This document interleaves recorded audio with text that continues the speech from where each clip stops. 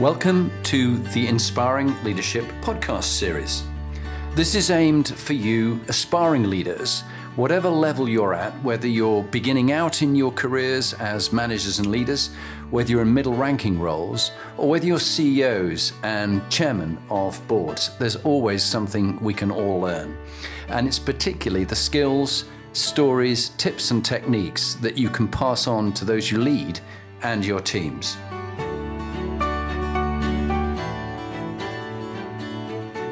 Hello, welcome to the Inspiring Leadership series. I'm Jonathan Bowman Perks, and as part of the series, I'm very lucky to have Professor Angus Laing. And Angus is the Dean of Lancaster University Management School, LUMS. So Angus, welcome to the series. Jonathan, thank you very much. I'm looking forward to our conversation. Great. And let's go into, firstly, about what your current role is. And tell us about your career journey into leadership. You were recommended to be on the series as someone who's very inspiring. I know you're very modest about that, but it's nice to have you recommended that people thought they found you very inspiring. But tell about your current role and your journey into it. I mean, if you wanted to look at it in a sort of humorous light, I am herder-in-chief of nearly 300 academic cats. Universities are essentially collegiate organizations. We are not hierarchical at all.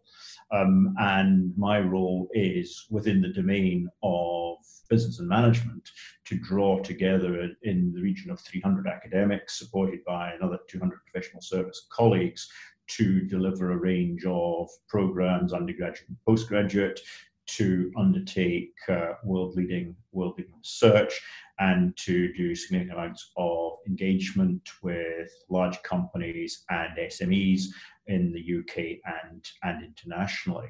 So it's a if you like, it would be a divisional chief executive, but a divisional chief executive in a very flat organisation where little is done by command, nothing is done by control, and it's all done by persuasion and negotiation.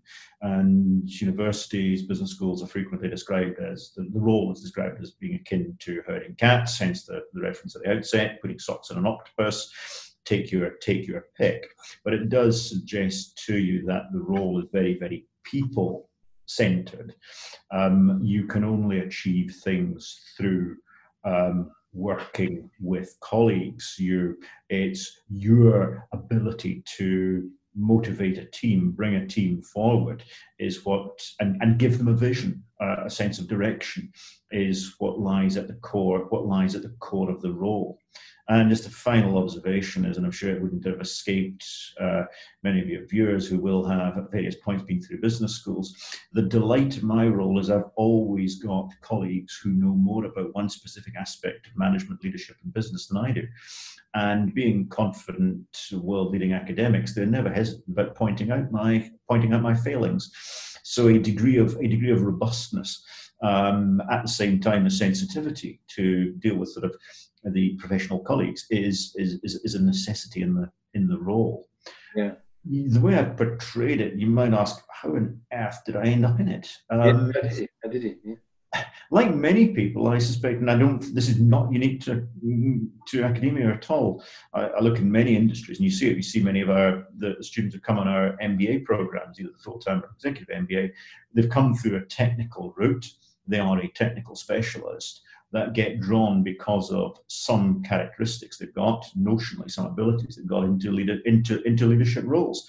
And frankly, I don't think it was any different for me.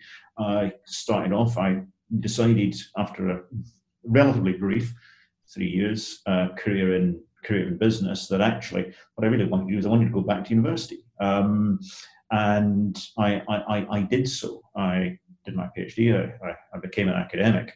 In a sense, I was, if you like, on the tools.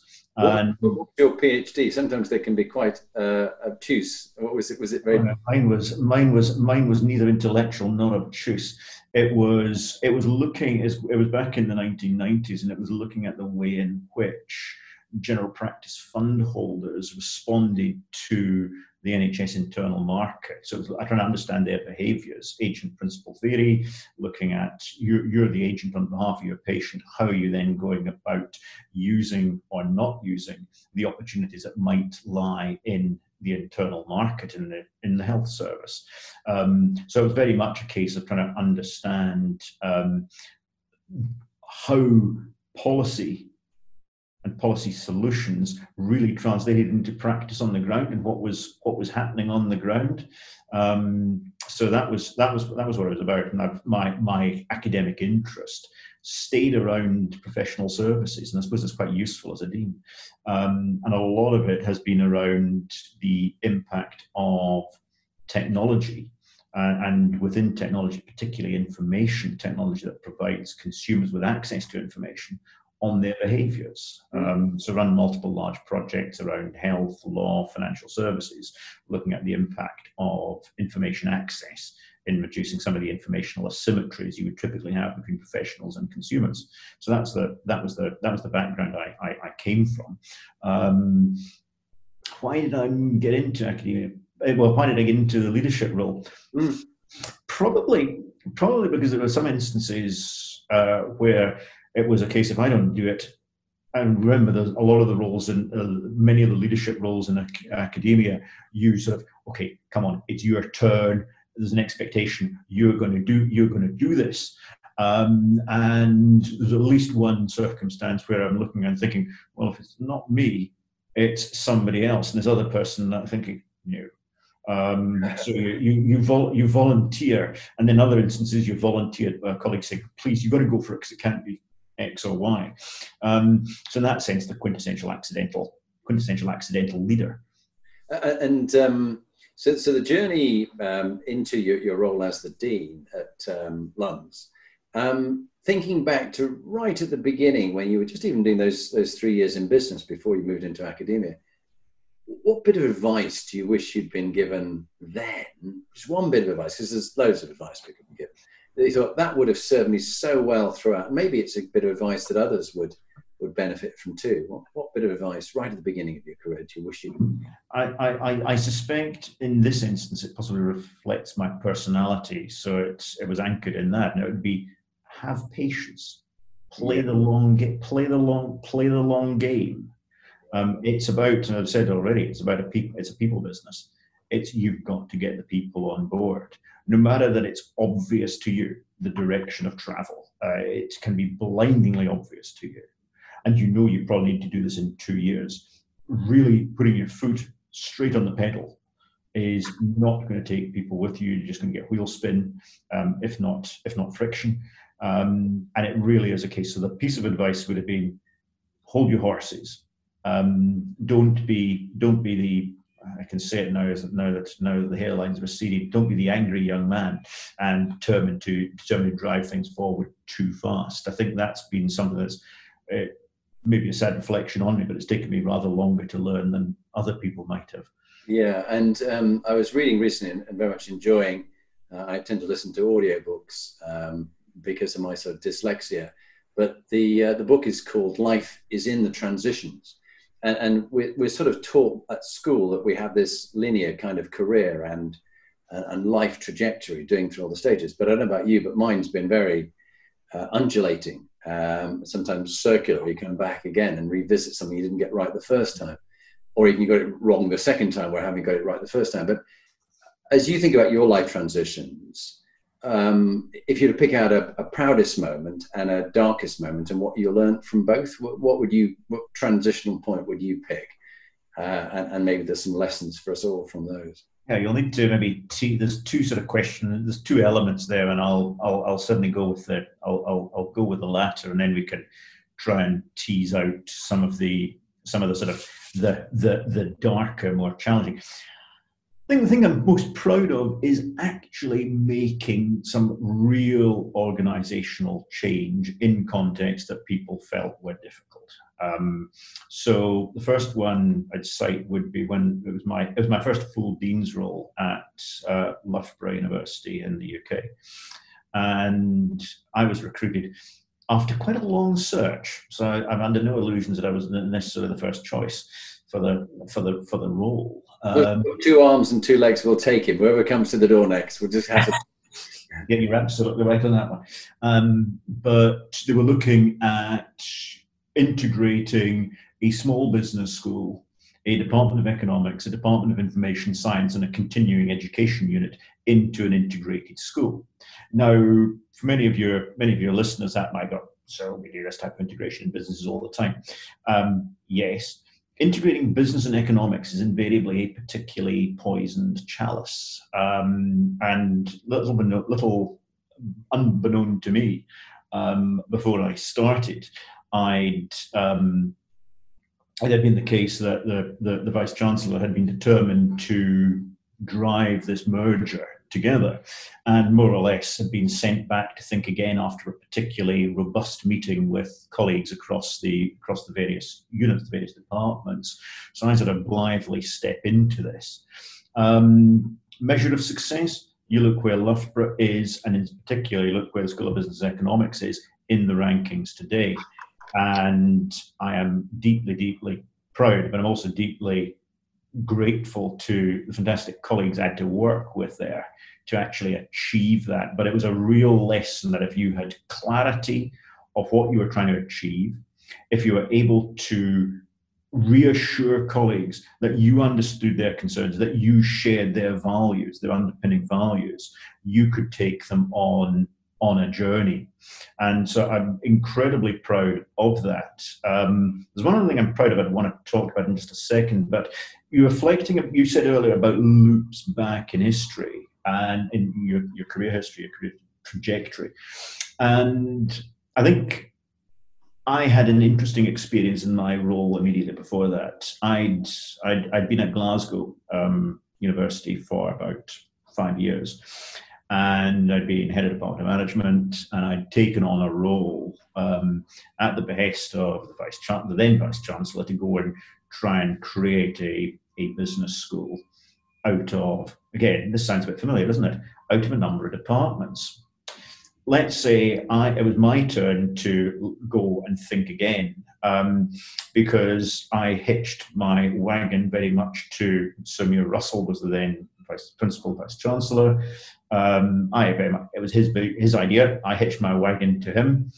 I didn't pay enough attention to the wider institutional politics, and some of our colleagues in sciences and the more established academic disciplines were not, how should we phrase it, vast supporters of the idea of creating an overweening business school within the university.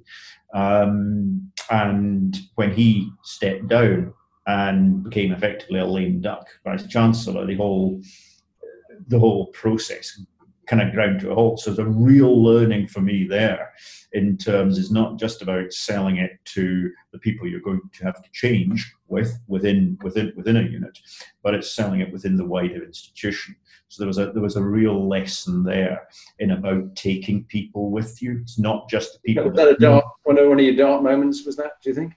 Yeah, I think that was, because I ended up leaving Glasgow after that. The opportunity came up at Loughborough. I mean, Glasgow's a great university. It's a great city. But actually, I think I felt somewhat burnt by that. And I think it's probably one of these instances, because I'd taken a fairly bullish approach, and this is back to my point about a degree of patience. I think it would have been relatively difficult to go and take on another significant leadership role within the university. And what I did was not uncommon in academia. I went and I took a sabbatical. I continued to work on a large research grant I had, and would have almost switched back onto the tools possibly, and then revisited leadership later. But the opportunity at Loughborough came up, and I pursued it. So I got a sense Loughborough benefited from me in a sense, almost having had a practice run. Yeah, something, and knowing no doubt about it. I think we learn so much from. I made many mistakes in my life, and it's actually from those that I've learned the most. The things that went well, in some ways, you skip by and you don't really think about what the military would refer to an after-action review, or GDD. What was good, what was difficult, and what would you do differently? I always find that, or what worked well and what would have been even better. But I find GDD, good, difficult, and different, is always a great bit of a framework to think about everything, particularly things that went well. And then what about tips? What habits? I find inspiring leaders all have good habits. that they're quite disciplined about. But some of the habits around being healthy, wealthy, and wise. What if you were to pick one tip about that keeps you healthy, one that has helped you? You're never going to be wealthy in your role. You'll meet wealthy people. Never, as they said to me in the army, you'll never be a rich man, but you'll live the life of a rich man. Well, sitting in a wet trench, I never felt I was living the life of a rich man, but at a dinner night, I might have done. Wealthy, bit of advice on money that you think is sound for others, and a bit of wisdom. What would you pick out as healthy, wealthy, and wise tips from your point of view?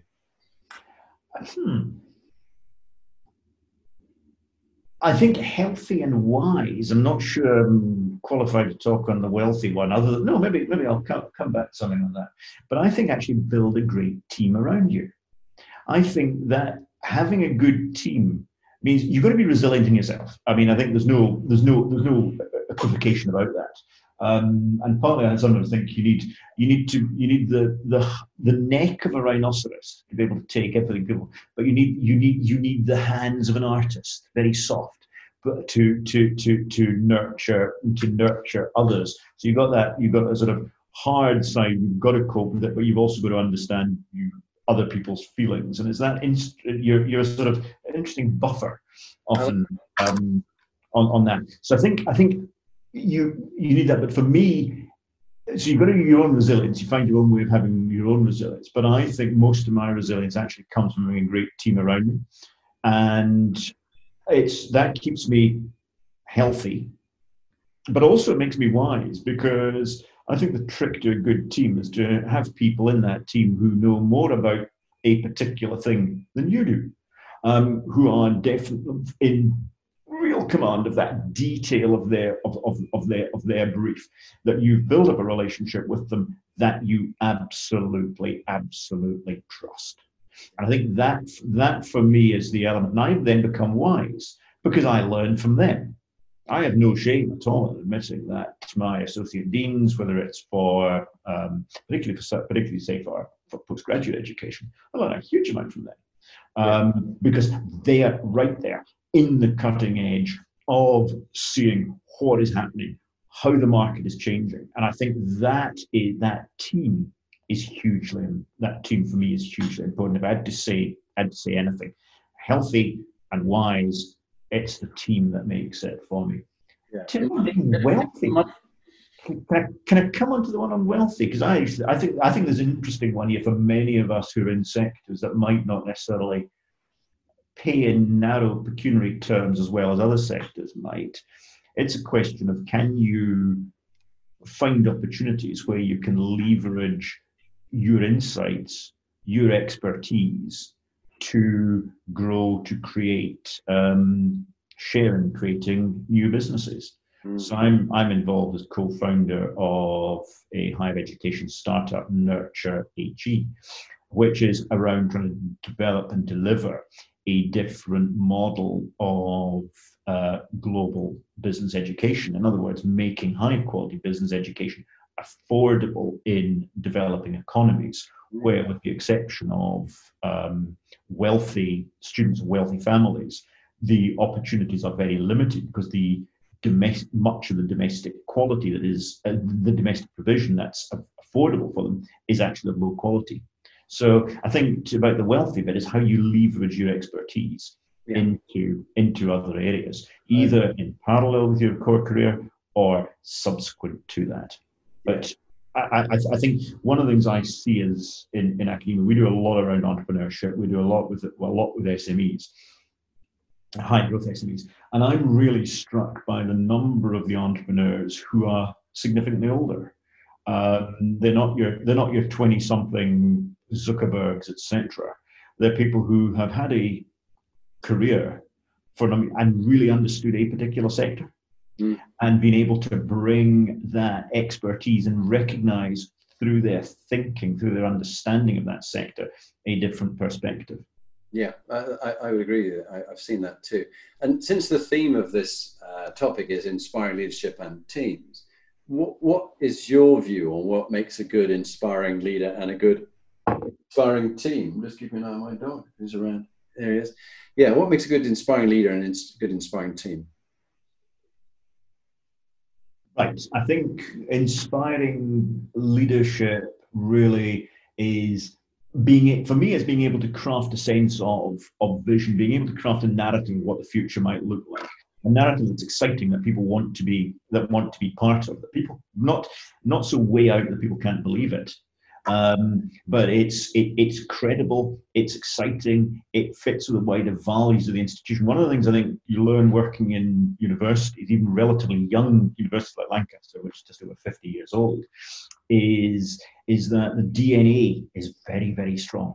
You really need to work with the DNA. So any vision you have needs to be consistent with that deep DNA of the institution. But I think you have to be able to have a compelling vision that people are almost because the DNA of the institution predisposed to buying into. So you can see a set of futures, but probably only one of those futures will be a window that is actually open for that particular organization because of its culture and its skill set. Yeah, and you raised an interesting topic. It was something I was in a conversation earlier today about designing a vision, giving the skill to leaders at your business school about how do they create a vision for their bit of the firm that they're in. Have you found a simple framework, a one page, a sort of 4-quadrant thing about helping people from scratch create a vision? What if there were 2 or 3 things that are really important for vision? Does it come to mind? If it doesn't, don't worry. But I just wondered if can we wind back to that one, Jonathan? I'll keep that in the back of my mind as we go. Okay, let's go into the team. What makes a good, inspiring team, do you find?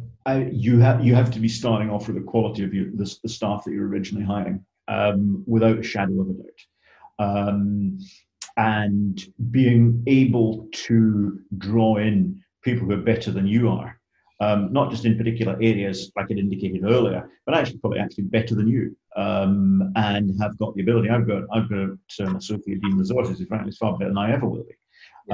They in their career will go on to do, I'm sure, to do great things should they choose to do so. And that's the issue. I think because there's many roles in many leadership roles in organizations that people look at and think, not sure that's particularly for me, particularly palatable. I'd have said, if I'd gone back even 10 years, I might have said a direction of travel for myself would have been, I want to be a vice chancellor of the university. If you look at the current environment in the UK, you have to ask a question: why on earth would anyone want to be a vice chancellor of a UK university at the present moment? You're not going to win popularity stakes, and the level of pressure on it. The level of pressure is enormous. The salary levels are frankly not that attractive. Why would you do it? So I think for a team, it's getting really, really outstanding people on board. It's about providing them with the space. So that vision is then starting to create a framework for you that you as a team are agreed in what you're achieving. It can be quite tight, it can be quite simple, but then that provides the guide rail that keeps colleagues on track. I then want them to feel that they have the entrepreneurial space, the space to innovate, and I want them to cascade that down to other colleagues. It doesn't matter whether you go back to the 1960s, Japanese quality circles, or whether you're looking at universities in the UK today. Very often, your frontline staff have really good ideas of what can be done to improve what we offer, the way we operate. So it's creating an environment where everybody feels they can contribute to the success of the school. And I think so. I think that empowering people, empowering your leadership team, but getting your leadership team to empower others, for me, is critical. Yeah. And I build on that. I love your metaphors of the artist's hands and the rhino's neck. That'll stay with me for a while. I'd use 2 metaphors that people have passed on to me over time, that they said they needed to be surrounded by an army of giants, metaphorical giants, who are 2 inches taller than them in their specialist area. And then they'd never work a day in their life as the leader of that team. And the second analogy was one of sort of eagles versus turkeys. Are you going to have your people, a bunch of turkeys in a large American industrial farm under the spotlights up to their knees in ammonia and other unpleasantries? or are you going to have them as eagles on an eyrie where they have their own patch of sky that they can go and hunt in, but they come back to the eyrie? And I think that was good advice I was given. And of those inspiring leaders, if you were to pick a couple of leaders who you've worked with or or have taught or whatever, who would you pick and what qualities have you admired about them? Right. I mean, one of the genuine delights of running a business school is you get to meet fantastic people. I mean, you'll do this in coaching, John. You get to work with really, really fantastic people. You also get to be a voyeur into organizations, and see how other people operate and what you can and the things you can learn from them. So there's a very considerable list I could mention of people I've gone and seen how they operate. That's clever, that's good. But I'd cite two. Both of them have been on advisory boards for me, one at Lancaster and one at Loughborough.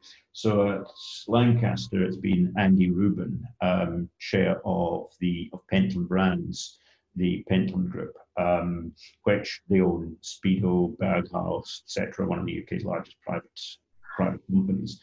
And Andy is intellectually absolutely outstanding, but he's completely grounded. At the same time, he blends a sense of vision, of long-term planning, with not just a sense of detail, but a real sense of bringing his organization with him, of valuing people. The things he's proud of is he obviously, yes, the financial performance of the organization, but the way in which staff regard the organization, the awards they garner for the way in which they treat their staff. Somebody who's very, very much values led. And one of the things I certainly took from Andy was ideas around, we were doing work with Kevin Roberts, the ex-chief executive of Saatchi, who was also in the advisory board. But what Andy was really emphasizing was values. Get your values right, stick to the values. And it was something that you intuitively knew. But actually having somebody banging that on at you all the time is incredibly valuable, incredibly reinforcing, and particularly when it's done also with other members of your leadership team. So Andy would be... Who would be the second? So many people probably would have heard of even less. A chap by the name of Stuart Miller founded a company called Buybox. And if I learned 2 P's from Stuart, it was around being a pirate and pivoting. So if your business idea, you've got a business idea, you think of something that's not working in one particular context, go and pivot it, try it in a different context and see if it works there. And hey, presto, it did. So he was very much into the question about the final mile. How does internet retailing work? How do you cover the issue about the final mile? And his thinking had been way back around 2001, 2002 in the US was, we'll go and get lockers where you can have a PIN code that you get, and you can go and your stuff is deposited there, you go and pick it up. Arguably, we're now seeing it, Amazon's doing it, but it was too early. For the consumers, it was too early. But instead of being beaten, he came back to the UK and adapted the model for service engineers. So if service engineers need to pick up parts in an urban centre, it works exactly the same way. They've got their locker so that's where Buybox came from. So this notion of pivoting, but then also the notion of competing against relatively large established players in adjacent territories. You need to be the pirate. You don't fight by the Queensberry rules. You go and take a different approach. And this is not to suggest that in any shape or form that Stuart wasn't ethical. He very much was and an emphasis on value, the emphasis on what you can deliver, but in parallel with Andy.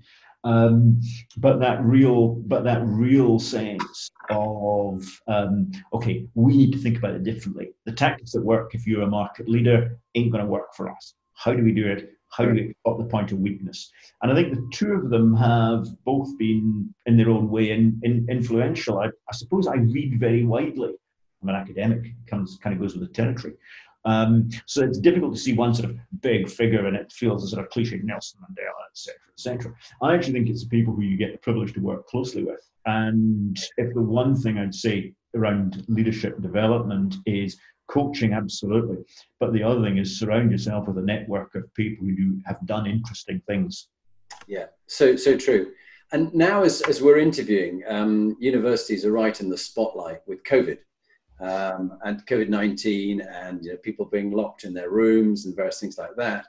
And as we were discussing before we went on air, this is the perfect storm that had been modelled, that this would be the problem. You bring people from all these different directions, from different villages, towns, countries, put them all in one small space, add alcohol, and close working, and you're going to get a spread of the pandemic. What's been the impact of COVID for you personally, and as the Dean of Lancaster University Management School?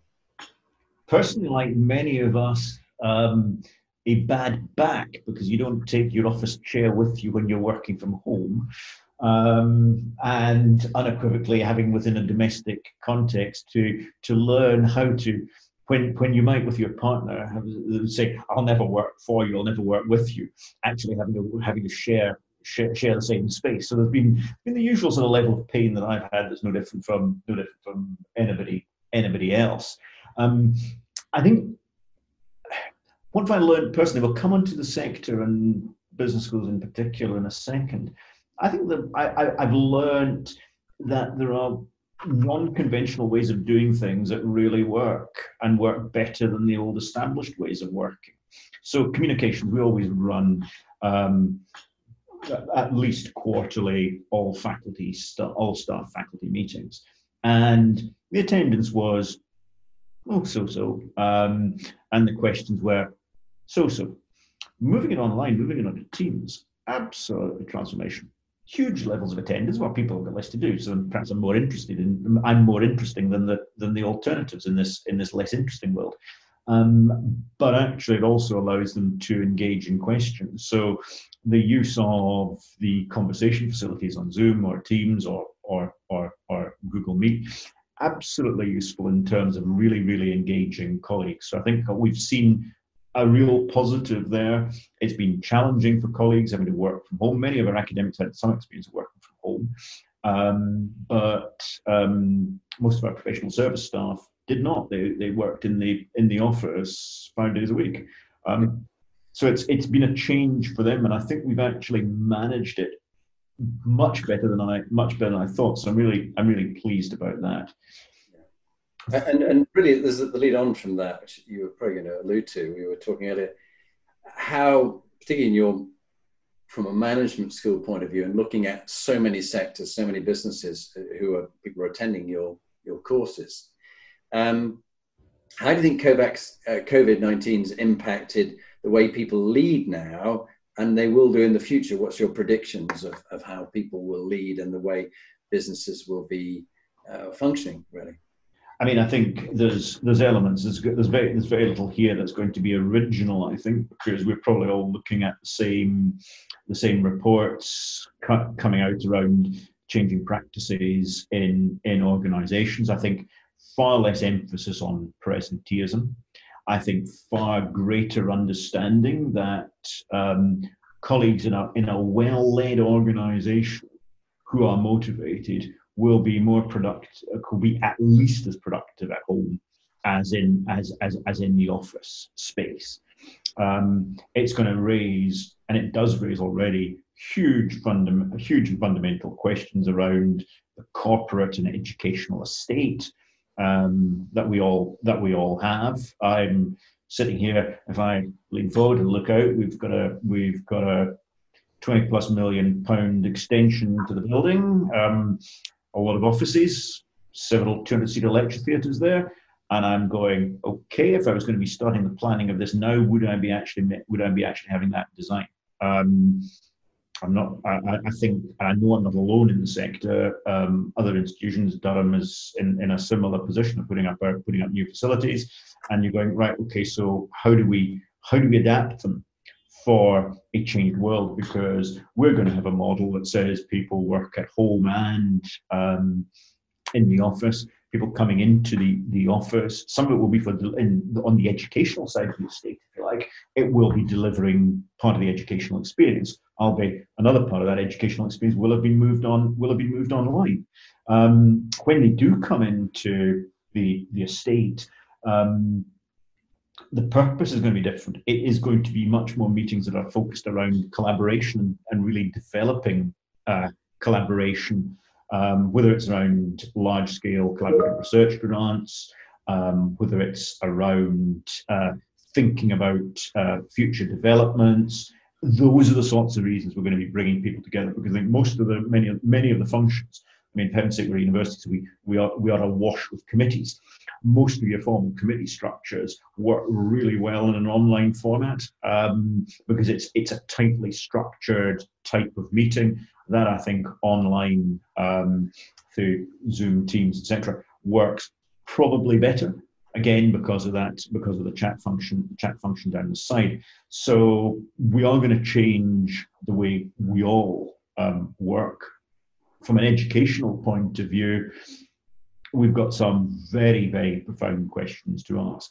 But in some ways, we also know the answers because we've talked about these for a long time.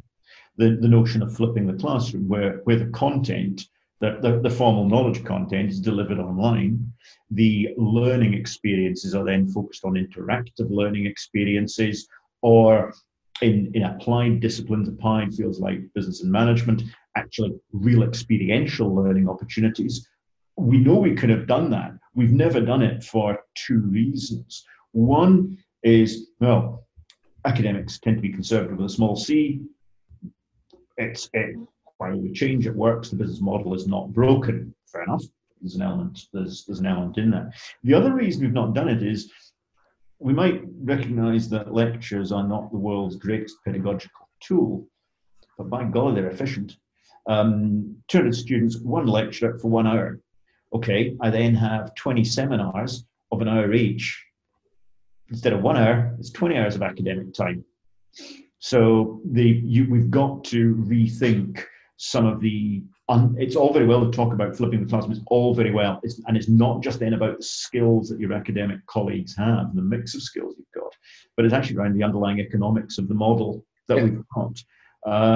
You then start, and of course, they may be conservative, but they may be left of centre as well.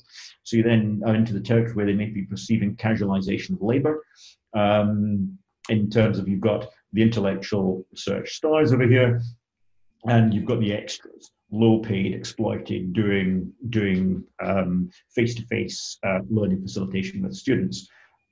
There's a set of real interesting challenges for us to work through in the coming years. I'll put money that in 5 to 10 years, the business schools and universities we see today will look nothing. We won't see what we've got today. We will see a learning experience that is genuinely blended, that might start off with face-to-face interaction, for all the reasons we've been hinting at, the value people get, that sense of community, that shared learning, that bonding, coming together first of all, then a big chunk of probably delivered digitally, delivered remotely, of knowledge, then coming in for experiential learning opportunities, and a really blended process. That we have to change our staffing base. We've got to change our facilities in order to do that. So at one level, slightly sort of, that could be a bit scary. On the other hand, deeply, deeply exciting, because I think it allows us to reduce, I think it should allow us in the medium term to reduce the cost of education. Because one of the things I really, really jibe at, I think it's indicative of, well, not indicative, sorry, emblematic of some of the societal problems we have when you get middle-class parents in the US. It's in the US, but you're starting to see echoes of this in the UK. Middle-class parents in the US unable to afford college fees for their children. In an environment that says college is a critical route to carrying on each generation doing better than the preceding generation. That in itself is a whole question we have to ask as to how sustainable ecologically that happens to be. But if that's an aspiration, we've got to do something about actually saying the cost inflation in higher education has been such, we need to find a way of rowing back from that. And that's going to require that we change the model. The model we've got is a model that we've had for 200 plus years, and it works fine if you've got 5% of the population going to university. Once you get 50% of the population going, it's unsustainable. Ask the Chancellor that, and look at the extent to which student debt is going to be repaid. Yeah, Yeah, no, it's a really interesting area. So, last couple of questions. What mistakes do you see people making during this crisis and the change that's going on? You know, what blunders have you seen which warn us off from as leaders and as managers? Blunders is a very strong word. Errors. I think one of the biggest one is rushing too quickly to a decision. And I would always take a sort of decision tree approach. If you go down this route, am I blocked off from doing something else? I think the need for nimbleness and the need for agility to change as the environment changes, because the environment has been changing so fast here for us. And a significant amount of that change is around government policies. So we need to be in a position where we're adaptive. So I think the one big error that I've seen, we've all made, I've been guilty of it, running through the university, running through other universities we've been at, okay, that's it, we've got to move quickly. We've got to make a decision now. And you leap. And then there's a whole set of consequences flow from that if that's the wrong initial leap, it might have been the right thing, the sense of urgency, the need to move quickly. But then you've got to then, how do you roll back from that, move over, and then go here? So it's about balancing the need for rapid response without, in a very, very uncertain environment, without blocking your route to change. Is number one. I've got one other one I think is also. I know, but I do want to build on that really, because I think it's so astute a comment that, one CEO said to me, I normally have a 3 to 5 year strategy. I've got a 3 to 5 week strategy now. And my time horizons have come right down. And I was enjoying reading Leadership is Language by Admiral David Marquet, the guy who did turn the ship around. He was a submarine commander. But he was talking about how this super tanker went down the coast of California and it ended up going into the eye of a hurricane and all 36 crew were lost. But they had a couple of moments when they could have made a decision to take another route on the other side of the island, but the captain felt he'd made the decision, so he was committed to it and looked for reasons to reinforce the bad decision that he'd made. And I think this point about, and you've alluded to it really, okay, you need to make a decision, and not making a decision is a decision in itself, but then you need to have review points, and we'll review it in 3 weeks' time and decide then, as Churchill said when he was criticized for changing his opinion on something, he said, well, when the situation changes, I change my opinion. What do you do? Yeah. And this point of a review point, when you have somebody who is the decision evaluator, the most senior person, but the decision maker might be lower down, and then there's somebody to evaluate it. Let's review it, look at it. Okay, situation's changed. Let's change course. And this is where in the military we should talk about tempo, which is the ability to go fast in one direction, but then suddenly change and without losing momentum, move quickly in another direction. So people have got to keep tempo these days, but this review point I think is very important. I'm not sure whether that resonates for you. I mean, it does completely. So it's about looking at that decision tree and knowing what's the last point I can move. I have to go on that point. Forgetting, and in some instances, I think in this reaction to the crisis, I think we make a mistake of thinking that it's first mover advantage. I think in responding to a crisis, the second or third mover is the real advantage, because you can be learning from what other people are doing. So pushing the point where you arrive at that decision tree juncture as far down the line as possible, because you're getting more and more information by the hour, by the day, that enables you to make better decisions. That I think is the one thing. And then reviewing once you've made it, can we roll back from it? But the other one is what it's all led us to do, the need to move at pace and the sheer breadth of impact of the pandemic has made, okay, we'll go and create 5 different teams to deal with different aspects. That's fine. And each individual team is doing the right thing. I don't think we've necessarily been good enough, and I'm guilty of this at a faculty level, we've been guilty of it at a university level, is bringing those strands together and really testing out whether the implications of the work that's done in one strand, one silo, what does it have for another? What does it have for another? and we spend a lot of time doing the work in the silos, but not enough time going and testing when we join them up together. So we've had a couple of instances where we're now effectively testing out in real time and finding the assumptions that were made by facilities, the assumptions that were made by the timetable and team, the assumptions that were made by academic departments. Hang on, when you put it into reality, those elements that are not working.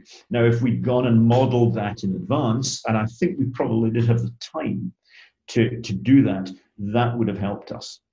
So delay decision to maximize your information, but don't not make a decision. Never not make a decision. Making a decision is better than not. But then think about modeling the integration of the individual decisions. Yeah, and that's very true. And it's when I think about management information systems in the military, in my 20 years in the military, we were always trying to make a decision what the enemy was doing over the other side of the hill. And the sort of, you sent reconnaissance units up to the hill to report back, and they'd run down and tell you in simple terms. Of course, now they can radio you, but they'd run back and tell you. But by that stage, the enemy had moved. And so you make a decision based on 90% of information, 98% of information, just 50% of the information. Sometimes you're lucky and you get it right, and they go, oh, well, of course, that was my good decision making. But a lot of the time, you're just very fortunate, or you got it badly wrong. And I've seen people who've just opened their offices, brand new office, COVID office. Let's all go back to work today. And they go, oh, no. Just stay home. Oh, no, you know. And so that's really interesting. Last couple of questions. What would you like your legacy to be? And what's a book recommendation that you'd like us to read about that you think is quite helpful for leadership in this current climate? I mean, most of my colleagues think this is quite strange because I think they would all perceive me as reasonably innovative and entrepreneurial. But I almost think there's an element where you are it's certainly in a university sector, they're talking about long-lived organizations. There's an element where you're a curator. Not a curator in a static negative sense, because you've got to keep the organization, you've got to keep moving, but in the sense that you want to leave it a better institution than it was when you arrived, by whatever the benchmarks for that sector happen to be. So that would be one. Yeah. The other one is, I've seen it, and it's been characteristic of, and it's one privilege in academic career, is you want to see students you've worked with, when they graduate, going on and doing really great things. So the legacy is going and creating future academics, if you're looking at people doing PhDs, coming through our mainstream core programs, going on and becoming great leaders in organizations and saying, well, actually, what it was the experience I had at Lancaster. That's what made me the leader I am.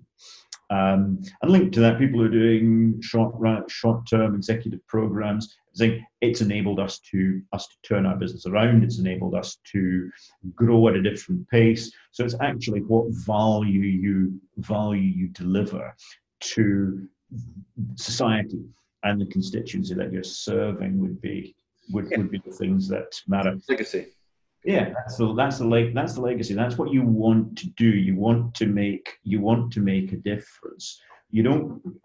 Education, I think, is an interesting, university, tertiary education is an interesting area. You come into it because you've got an intellectual curiosity, but you also come into it because you do want to make the world a better place. And I think if your research, and in particular your students, are making the world a better place, that's the legacy. That's the legacy you want. I want Lancaster to be recognised even more than it is already as a leading management school, and one that does make a real difference to society. It's not about necessarily creating more hedge fund managers. It's about developing people who go on and run UNESCO. They can go and run Unilever. They can go and run WWF, etc. They can go and run Experian. They can go and run a range of organizations, but they do something that's anchored in, that makes a difference to the world, but is anchored in their experience here. So that for me. Great. That's great. And the book? The book flows kind of naturally from that J.D. Vance Hillbilly Elegy. Oh, really? Hillbilly Elegies. So this is J.D. Vance was what the Americans describe as Scotch-Irish. Basically sort of in the sticks of rural Pennsylvania, really the sort of working class, very American blue collar, suffered hugely with the economic changes that we've seen over the past 3 decades, unemployment, opioid abuse, etc. But a real piece, it's a really powerful book, a very powerful personal narrative about somebody going on and coming from that upbringing and sparing no, not hiding anything about that upbringing, and how education, it was education that transformed him. And it's a very powerful story, I think, about contemporary society, because we've got Brexit, we've got Trump, we get Le Pen, we get a range of other populists around the world. There's been a disconnect for much of society from the wider, from the benefits that the economy provides. We face some real, I think, fairly fundamental challenges unless we can re-establish that very clear link, benefit between what businesses do, how businesses operate, and how the mass of society prospers on the back of it. Businesses operate under license from society. Society can ultimately withdraw that license. Yeah, fascinating. Angus, thank you. It's been fascinating having you on the series. I personally have learned a massive amount, and I hope that everybody who's watching these videos and listening to the podcast will gain as much as I have. So thank you for your time. And if you stay on, we'll have a chat after the end of the series. So thank you. Well, thank you. Likewise, thank you. I've enjoyed a number of your podcasts and felt a bit, not sure I'm quite in that league. But anyway, hopefully it's a distinctive perspective that we've provided. So Jonathan, thank you very much. Thanks, Angus.